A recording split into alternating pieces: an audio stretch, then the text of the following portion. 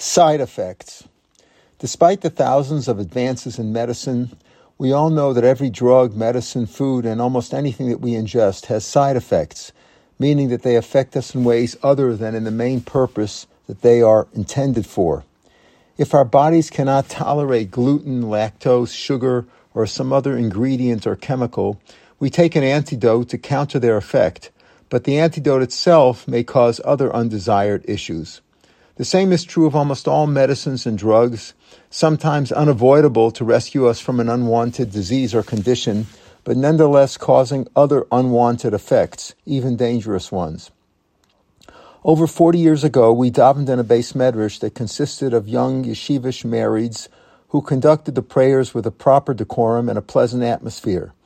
Needing a spiritual leader, they sought and found a fine Talmid Chacham to fill the role. But soon after he took up the rabbinical post, the congregants relinquished their personal responsibility to refrain from talking during the services.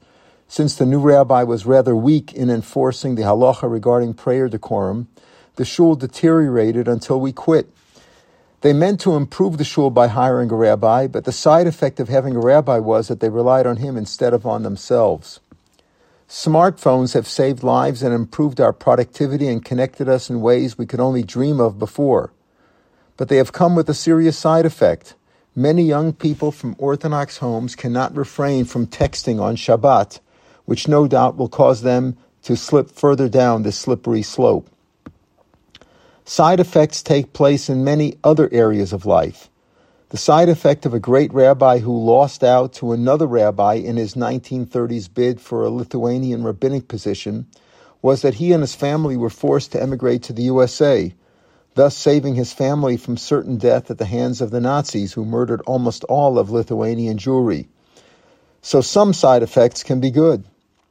Perhaps what characterizes most side effects is that they could not be anticipated in advance. Pharmaceutical companies cover themselves by listing almost every possible side effect that their drugs can have, but individuals do not really know what the side effects will be until they try the medicine. Israelis who immigrated here from Ukraine say that the 2020 U.S. elections, which put Biden in office, is what encouraged Putin to invade Ukraine, just as he did to the Crimea during Obama's reign, as both Obama and Biden were seen as weak leaders.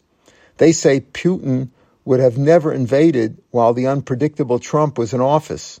But who could have predicted that Biden's election would bring about the war in Ukraine? This week's Torah reading says, "These are the laws of the leper on the day that he is purified."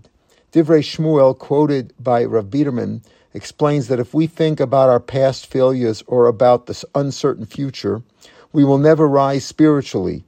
Only if we concentrate on today, doing the right thing today, without regard to possible consequences or side effects of tomorrow, can we be successful. Jews have a tendency to worry, saying, "What will be tomorrow?" The Torah is telling us not to be concerned about tomorrow if we do the right thing today. And the right thing today is always to study Torah daily and observe all of God's commandments, including reciting Shema, donning tefillin daily, and living in Eretz Yisrael. Don't worry about tomorrow, just start today. Shabbat Shalom v'Chodesh Tov.